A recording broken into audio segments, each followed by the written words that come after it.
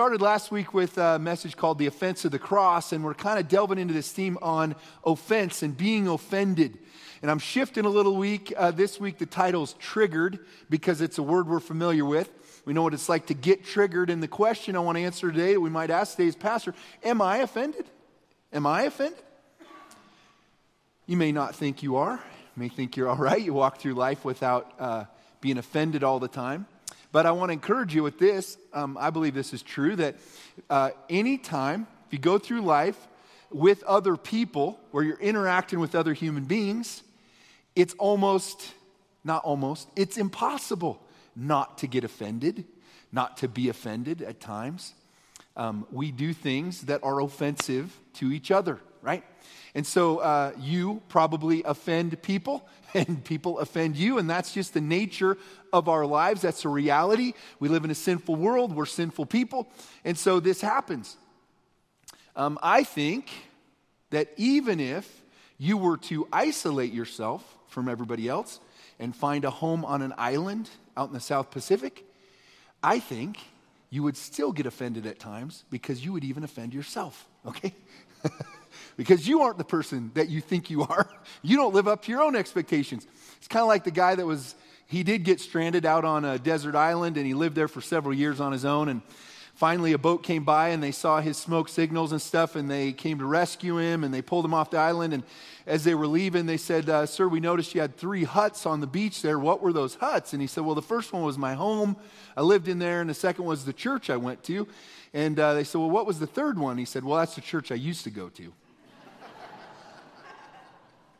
Hey, listen, the point is that we do get offended. Offense is part of life. We need to learn how to deal with it, or it can have some real negative consequences, and it will, in fact, have negative consequences on us.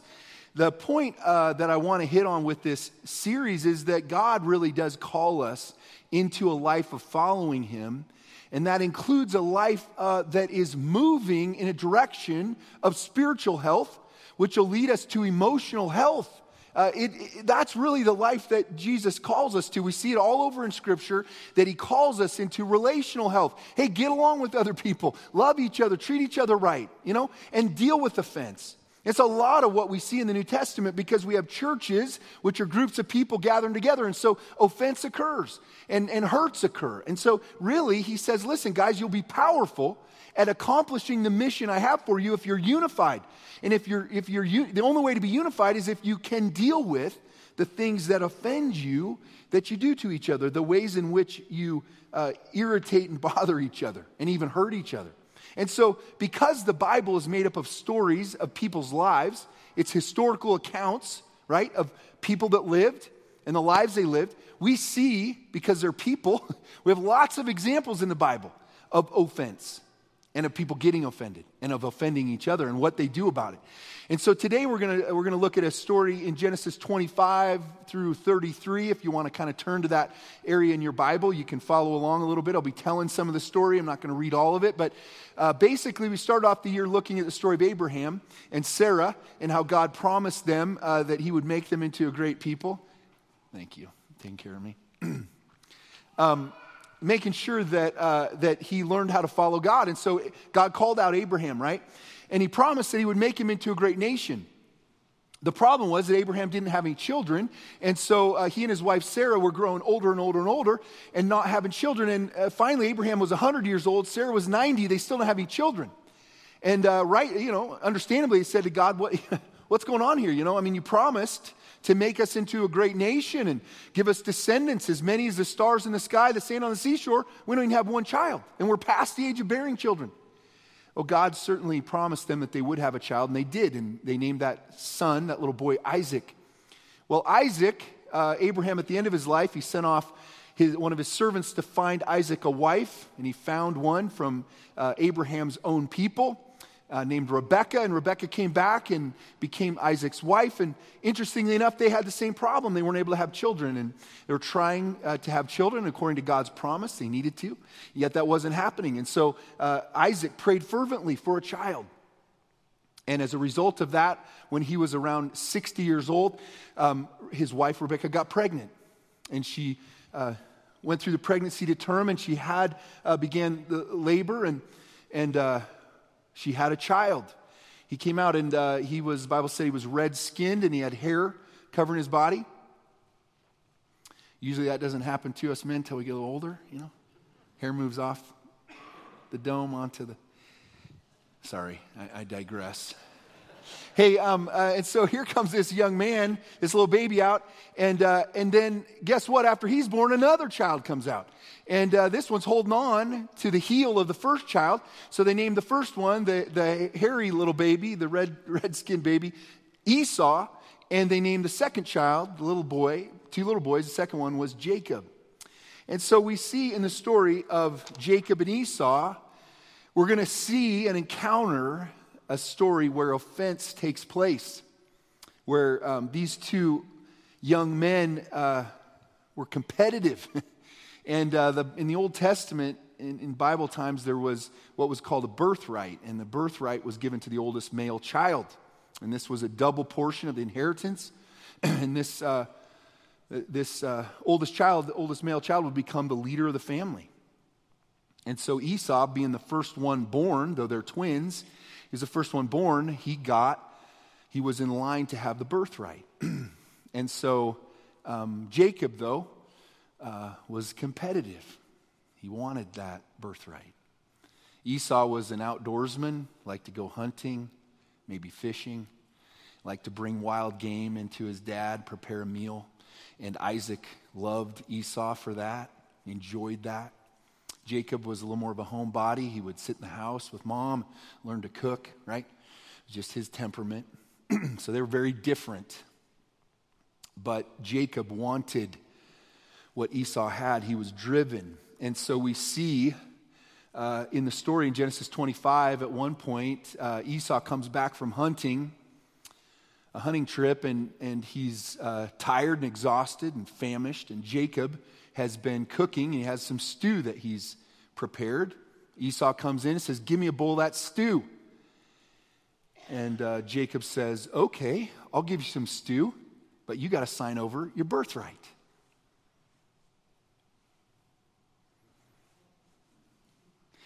So Esau says, "Well, good's the birthright to me. I'm starving here."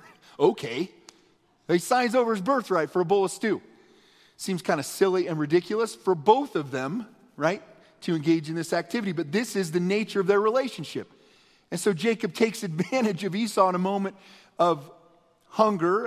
And Esau allowed his hunger to override what should have been the sense that he was born with. And he gave up the privilege that he had. This was the nature of their relationship. You can see how they begin to develop some problems as brothers and to have some offense and hurt as a result of their relationship.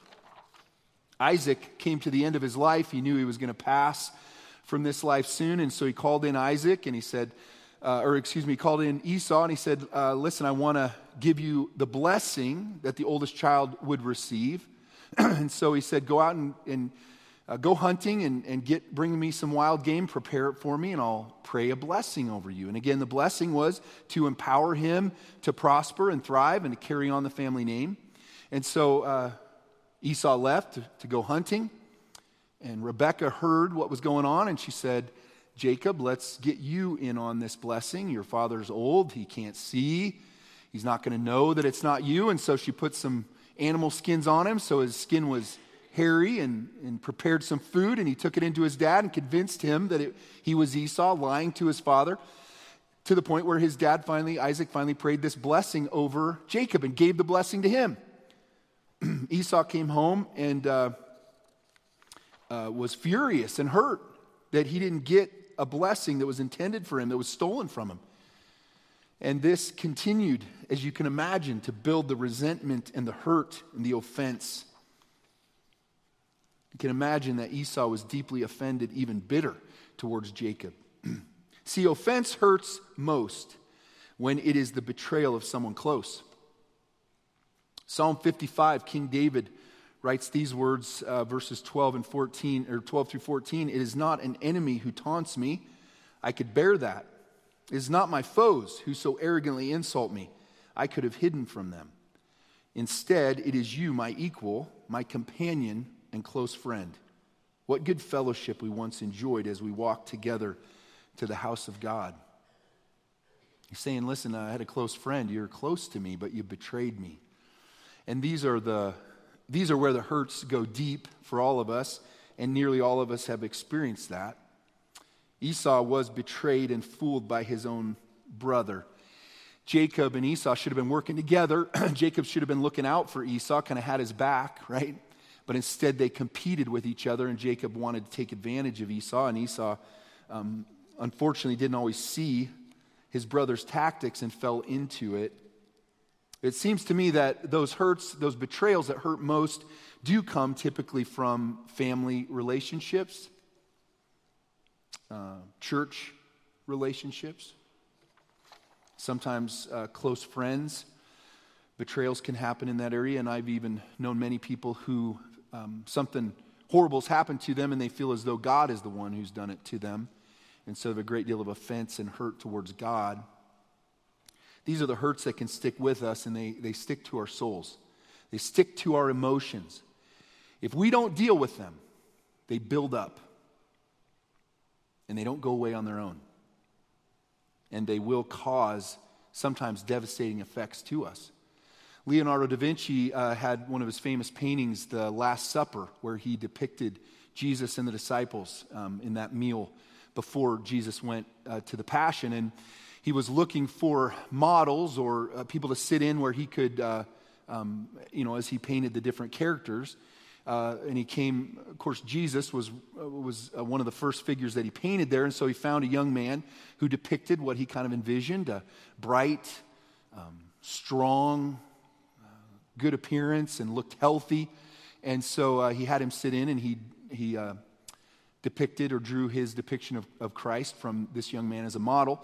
And then years went by. It took years for him to finish this work, but he continued to work, and finally he was down to the last character, the last individual in the painting that he needed to depict, and that was Judas. And so he's looking for a model, someone who might kind of embody what he envisioned Judas being like, kind of twisted, deceptive, somebody that could go and betray Jesus. Well, he saw down on the street a young man that he thought depicted him kind of hunched over, physically looked rough and kind of bitter and angry, just had that appearance to him. And it's kind of what he thought Judas would look like. So he contacted him and asked him to come up to his studio, and he did. When the young man walked into the studio, he said, I've been here before. It was a few years ago I sat in as the model that you used to betray Jesus. And Leonardo da Vinci was struck by the effects of sin and bitterness and anger on this young man's life. It would change his appearance so much. The truth is that this can happen to us if we don't deal with these issues. We don't realize what happens to unresolved offenses. We don't realize it. But they will over time turn into something much more deadly to our souls. When left unforgiven, offense turns to bitterness. Genesis 27, after Jacob steals the blessing from Esau, in Genesis 27, verse 41, we kind of see where Esau was left after all of this. It says, from that time on, Esau hated Jacob because their father had given Jacob the blessing. And Esau began to scheme. I will soon be mourning my father's death. Then I will kill my brother Jacob. Esau got into such a place so bent and twisted with anger and resentment and hurt and bitterness that he envisioned, though his father, he was going to be mourning his father's death. But rather than just focusing on that and walking through that pain, he was planning to kill his brother. That's really what consumed him. And we can see, though hopefully none of you have gone that far in your mind, it also wouldn't surprise me if you had. Because it's really not that far down the road to get to a place where we're that bent and we envision those things and think that way in our minds, though we might never act on it, but we are so consumed. See, offense that's not dealt with will turn into bitterness. It will. It's just what is produced when we don't deal with offense. Esau seems flippant about the birthright, right? In the story, he just signed it over for a bowl of soup, which seems ridiculous. And it was. And the truth is, as we walk through life, we get offended by people's actions, but not always, but often, we're a part of the problem. We contribute because of the way we behave, right? We cause and contribute to some of the relational problems we have. See, I've learned over my life, from my own experience and also from helping others, that it takes two to tango, right? It takes two to have an argument, disagreement. It's not very often, though it can happen, it's not very often, that is one-sided completely. When there's a disagreement, when there's an offense, oftentimes there's a contribution made by both parties, right? Hebrews 12, 16 through 7 speaks to Esau with some condemnation. It says, make sure that no one is immoral or godless like Esau, who traded his birthright as the firstborn son for a single meal. You know that afterwards, when he wanted his father's blessing, he was rejected. It was too late for repentance, even though he begged with bitter tears. His behavior, he got caught up in something that consumed him, and he acted willfully in disobedience, right? And so the point is that we often lack the self-awareness. We see what others have done, but we don't see our own behavior, and it can be very difficult to do so. Esau was culpable here. Certainly, Jacob had taken advantage of him and had betrayed him, but Esau was not without fault. And part of the problem is he failed to recognize that, so he couldn't correct. He couldn't make the changes to his character and his behavior that he needed to. If we don't deal with these areas of offense, as I said, they build up and they do affect us. We carry them with us, and they will have consequences to our life. There's two monks that were headed on a journey. They were walking through the countryside, and they came up upon a creek, and there was a woman sitting on the bank of the creek looking a little lost and forlorn, and they went up to her and said, ma'am, are you okay? What's wrong? Do you need something? And she said, well, I need to get across this creek to get to my destination. I can't get across it. I need some help. And they said, well, we'll help you. And so they lifted her up and carried her across and deposited her on the other side, and she thanked them profusely and went on her merry way, and the two monks did as well, and they continued their journey. And they got down the road a ways, and one of the monks started complaining. He said, man, my back really hurts from carrying that woman. I think I might have pulled something. The other monk kind of smiled at him, and they continued on their way and got down the road a mile or two further. The monk said, man, I am really hurting. I don't know how much further I can go. I really hurt something. And the other monk smiled and nodded. They continued on their journey. And finally, they got 5 or 6 miles down the road, and the first monk said, I can't go on. I'm hurting so bad I can't go on. And he laid down on the ground and kind of hollering and complaining about the pain in his back. And his buddy said, do you know why I'm not hurting? Do you know why I'm not complaining about the pain from carrying that woman across the creek? And he said, no, why? What'd you do? Did you stretch before we did? Like, what did you do? He said, no, it's because I put her down 6 miles ago. You're still carrying her. Sometimes we carry things, right? We carry things, and we carry offense, and it bothers us, it hurts us, it affects our lives. Learning to let go and move on is the result of maturing emotionally and spiritually. To move forward and not dwell in the past takes discipline and motivation. Discipline and motivation. When I was a young man, I went to college in Omaha. I think I've told you guys this, a little Bible school that my mom went to. It's called Grace, and I went there. And first year, I had played a little basketball my senior year of high school, and I wanted to try out for the team at Grace. It wasn't a scholarship team. It was a walk-on team, but it was pretty good and pretty competitive for my level of ability. So I went and tried out, and it was pretty tough, but I made the team. Coach let me on, I set the bench a lot and got to play a little bit when somebody fouled out or something. You know how it goes, a typical freshman year. And so, but it was an okay experience. I just played that 1 year. I wasn't super into it. I was pursuing a young woman who I wanted to get married to, and so I had some other things on my mind. But it was a good year, as I thought, and I had pretty good memories of it. Well, years went by, and I ended up married and with my first child. It was probably 4 or 5 years down the road, and I was working with my brother-in-law on a farm. And he had also played basketball at Grace, and so we got to talking one day as we were working, and the topic of basketball came up, and he'd played there as well as I had, and we were talking about certain individuals, and all of a sudden, some things started coming out of my mouth about some of these individuals I'd played with. It wasn't very nice, what I said. I was kind of angry. And after that was over, kind of moved on, but it stuck with me. I thought about what had come out of my mouth and, more importantly, what was inside of me towards these guys. And I recognized there was a problem. I had some anger and some offense that I'd held on to. And to be honest with you, I'd never thought about it a day since I'd played with those guys. It's been 4 or 5 years. Never thought about it a day. Never came to my mind. It wasn't something I was occupied with. But when it came up, I discovered that there was a problem. There was some unresolved things there, so I had to work through some forgiveness. I had to decide, how am I going to handle this? It took me a little bit. It was hard. But I recognized a couple things. Is that God had called me to live a life not consumed with anger and bitterness and offense towards others. And so I had the discipline in me, right? The discipline part was that I was in a process of discipleship where I was growing in my faith, and I knew that God had called me to something more, something different. And so I didn't necessarily want to deal with that. I didn't want to forgive them and move on. I felt justified in my anger towards them, and believe me, I was. I know you don't get to hear their side of the story, but I was, okay?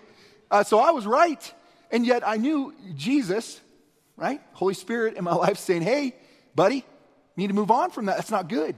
That's not how I want you to live. That's not the way I want you to think about others and talk about others and react to others.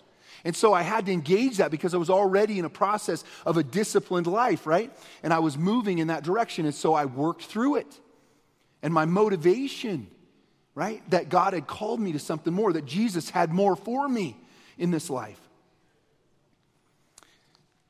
If you and I don't engage that process of growth, then what happens is those things that we see every once in a while, they come out, right? Some agitation at somebody from the past, some anger towards somebody that what they did years ago or last year, last week. That stuff comes out. I'm telling you, it's a sign, it's an indicator that there's some bitterness and maybe what the Bible calls a root of bitterness in your life. That offense, along with others, has taken root. And it's growing and you're fueling it, you're feeding it because you're not dealing with it. And yet we're called to something more. We're called to surrender, guys, our will and our life to the Holy Spirit. We're called to surrender to God and His plan for us and His calling on us. Now, we don't have to. We can walk through this life saying, I'm a Christian, I love Jesus, but I'm not going to surrender to that. I'm not going to give in, God. I'm not going to do that because that's too much. You don't understand what they did to me, right? We can play that game in that battle, and we can refuse to do it. What happens is we will continue to reap the consequences of that attitude and that decision, and it's not good. If you don't deal with those things, they will pile up and they will begin to affect you. One of the things that I've noticed in my own life and in the lives of others is that if you don't deal with these offenses and they become a root of bitterness, that you become vulnerable. You become an easy pawn in the hands of the devil, and he will use you to create conflict and drama in the relationships that you're involved in. He'll use you. He'll trigger you. He'll get an offense, right? It's not that hard, really, but he'll use you to create problems and conflict, and you will lack the discernment to see that that's what's happening. And I've walked through this. I'm not telling you something. It's absolutely truth. You won't know it, but you will be used by the enemy to bring division and conflict and problems into an arena where God's trying to work. And you will not know it. You'll feel justified in your attitude and your behavior, and you'll think you're all okay, and you're right and righteous. And the truth is, because you haven't done what God calls us to, and you're allowing this thing to continue in your life, you'll be used for evil. You'll be used for what the devil wants to do, which is to bring about conflict and problem and drama. If you don't move on, and if you allow unresolved issues to fester, you will become consumed with bitterness, and that makes you weak spiritually. See, bitterness makes you vulnerable to the devil's manipulation. Hebrews chapter 12, the writer of Hebrews in 14 and 15, verses 14 and 15 of chapter 12 says this way, work at living in peace with everyone.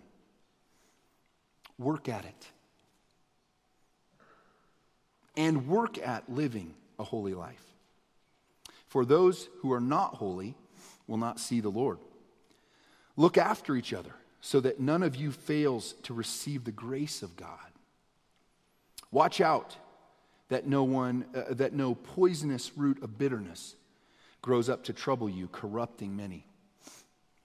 The writer just warning, hey, don't allow this. Deal with it. Doesn't belong in your life. Shouldn't be a part of your life. Because the truth is, bitterness, unresolved issues, offense that we carry, it's sin. Plain and simple, it's sin. It's not to be in our lives, not to be allowed to stay there in the life of a believer.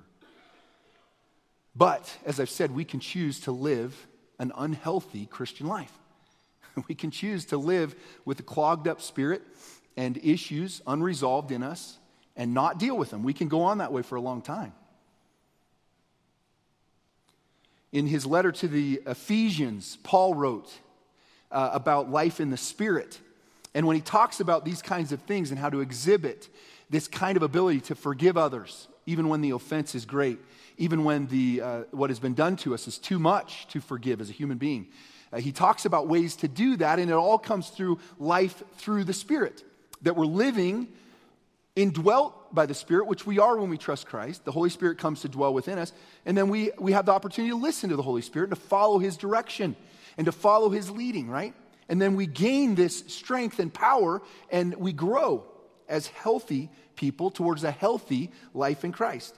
But he gives a warning in this passage in verse 26 of Ephesians 4, and don't sin by letting anger control you. Don't let the sun go down while you're still angry. Why? For anger gives a foothold to the devil. He says, listen, once again, you're allowing the enemy to get a foothold in your life, to have a point from which to push you, to trigger you, to get you to react. And he will. That's all he wants to do, is to make you ineffective, right? He cannot get you back. He can't win your soul over. He's lost that. But he can help ensure that you don't have any good impact, that you're not living on mission and helping others, that you're focused on the things that have been done to you. Ephesians 4, 30 and 32. He kind of concludes his passage on life in the Spirit with this. He says, and do not bring sorrow to God's Holy Spirit by the way you live. Remember, He has identified you as His own, guaranteeing that you will be saved on the day of redemption. Listen to this. Get rid of all bitterness, rage, anger, harsh words, and slander, as well as all types of evil behavior.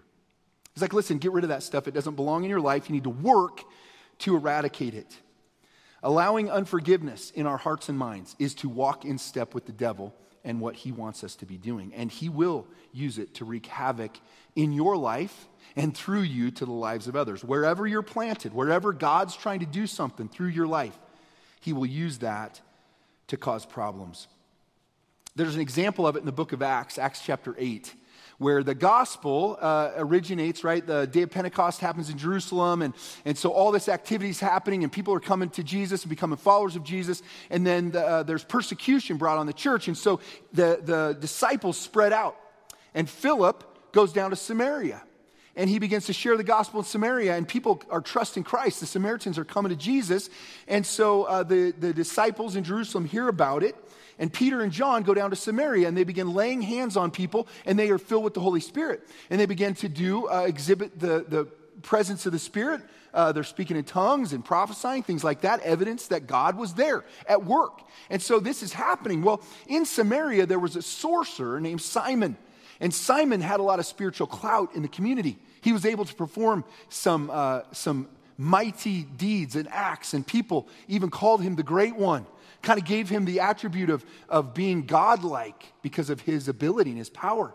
And so Simon was following along, watching the disciples do their miracles and lay hands on people, and they're filled with the Spirit and the evidence of that. And he became a follower of Jesus. He was kind of tagging along, and at one point he saw all of this. He went to the apostles and he said, hey, could I give you some money so that I could have that power and ability to do what you're doing? I want in on that. In Acts chapter 8, verse 20, but Peter replied, May your money be destroyed with you for thinking God's gift can be bought. You can have no part in this, for your heart is not right with God. Repent of your wickedness and pray to the Lord. Perhaps he will forgive your evil thoughts. For I can see that you are you are full of bitter jealousy and are held captive by sin. The evidence, the fruit in the Simeon was that he wanted to buy the ability to transfer the Holy Spirit's presence so that he could regain his prominence in the community. It was selfish. When we focus on our offense, we're focusing on ourselves, and it leads us to the same place that this man was. We see even our faith, even our walk with God. How can it benefit me? What is it that, how can I benefit from this? And that angle, that attitude, that impression begins to develop in our lives. It's just what a root of bitterness produces. Unfortunately, though we know we should eradicate these roots of bitterness and we should seek forgiveness or give forgiveness, we need to deal with this offense. Even though we know we should do it, unfortunately, just because it's the right thing to do, we don't always just go ahead and do it, right? At least I don't. I don't know about you. Maybe you do. Every time the right thing to do, you do it. My guess is you don't, though, or you wouldn't have any offense that you're thinking of as we're going through this series, right? And so the truth is, without some prodding and even maybe the threat of some punishment sometimes, we don't do what we should do. It's kind of like the young man John who was given a gift one day of a parrot, and he got this parrot in his home, got a little cage for it, but he began to discover the parrot had a horrible attitude. And every time the parrot talked, he would spit profanities at him, and he would just call him names and berate him. And John got kind of frustrated. Listen, I brought you into my home. I'm feeding you. Straighten up. And so one day he kind of yelled at the parrot, knock it off. And the parrot just came right back. You knock it off. I'm not going to, and he just grew in this horrible attitude. And one day Johnny got so frustrated, he grabbed the parrot and shook him. Straighten up, The parrot's like, I'm not going to do what you want. I mean, just horrible, And John got so frustrated at one point, he took the parrot, he opened the freezer door, put him in the freezer, and closed the door. I'm done with you, parrot. Well, after he cooled down a minute, he started to feel bad. Then he heard the parrot squawking in the freezer. Opened the door. Parrot came walking out calmly, stepped onto John's outstretched arms and said, I believe I may have offended you with my rude language and actions.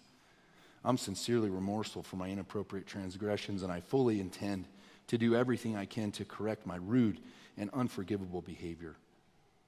Well, John was stunned, and he was about to ask what had happened, why the big change in attitude. The parrot said, I just got one question. What did the turkey do?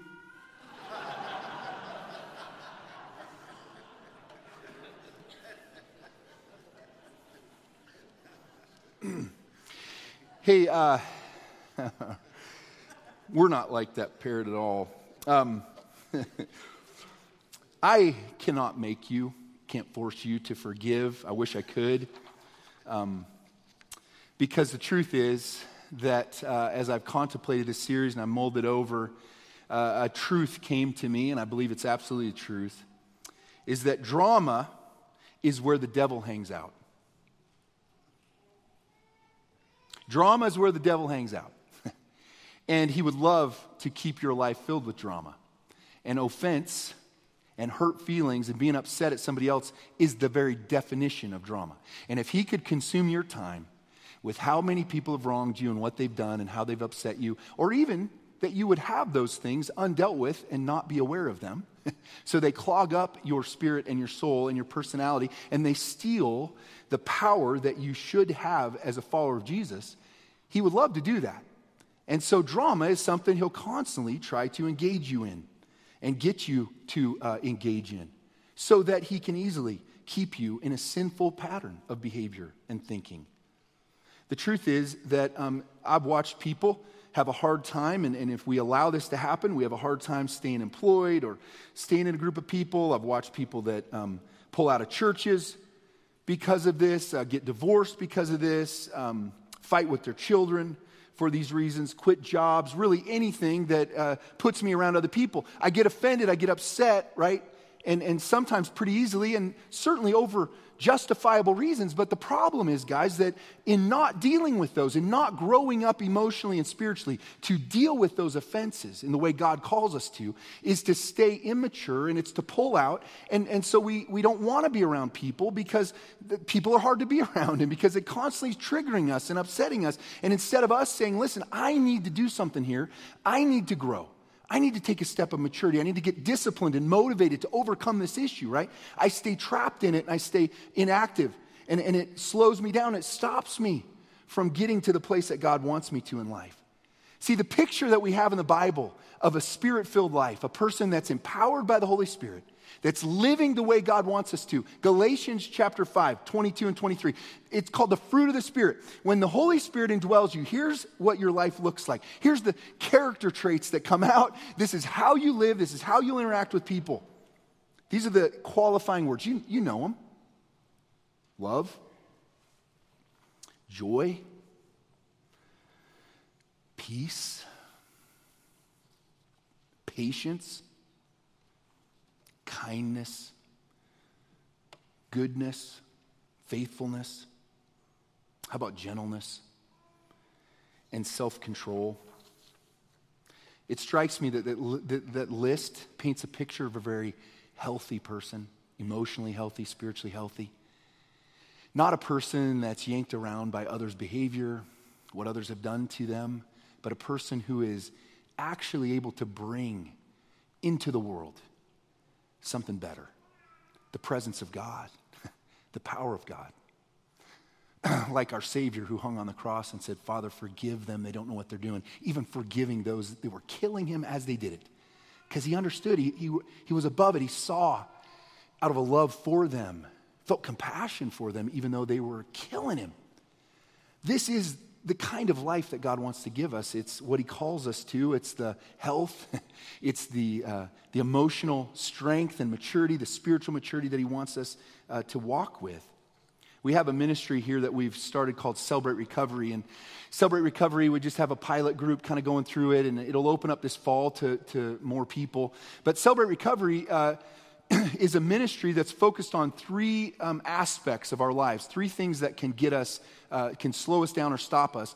And they have three words they qualify them or define them with. First is hurts, which is kind of what we're talking about today. The other one is hang-ups, things I can't get past, I can't move beyond, which could also be what we're talking about today. And then the third one is habits. And my problem is, as a pastor and leader, is that Celebrate Recovery typically gets billed and kind of the reputation of being the place where you go if you have an alcohol problem or addiction problem. And it really isn't. It's a place for people before they get to that spot, because typically addiction problems come from unresolved hurts and hang-ups. And so the ministry really is focused in on helping us move past those things that are clogging up our spiritual life and our emotional life and lead to our lack of health and our struggles. And so I'll be frustrated if our Celebrate Recovery gets billed as the place you go if you have an alcohol problem or an addiction problem, because that's not what it is. It's just an intense discipleship process where you're walked through a process intentionally, and you have accountability and all this stuff to go through the steps to get healing and to get help from hurts and hang-ups, unresolved conflict, offense that has happened over the years. And guys, I want that for you. I need that, okay? And I'm trying to walk in that so I can call you to it, because it's the life that God has us to live. And listen, just real, we are called to be salt and light in the world, to be people that make a difference, that help others. When we don't deal with our own issues, we don't have the ability to help others. We're caught in the same trap they are, and the truth is we don't have to be. They don't necessarily have an answer, okay? But we do. We have the Spirit of God who dwells within us that wants to pull us and push us and prod us to a place of health and wholeness. You'd think we'd want that willingly. We'd chase after it, but we don't always. Genesis chapter 33, Jacob and Esau meet again.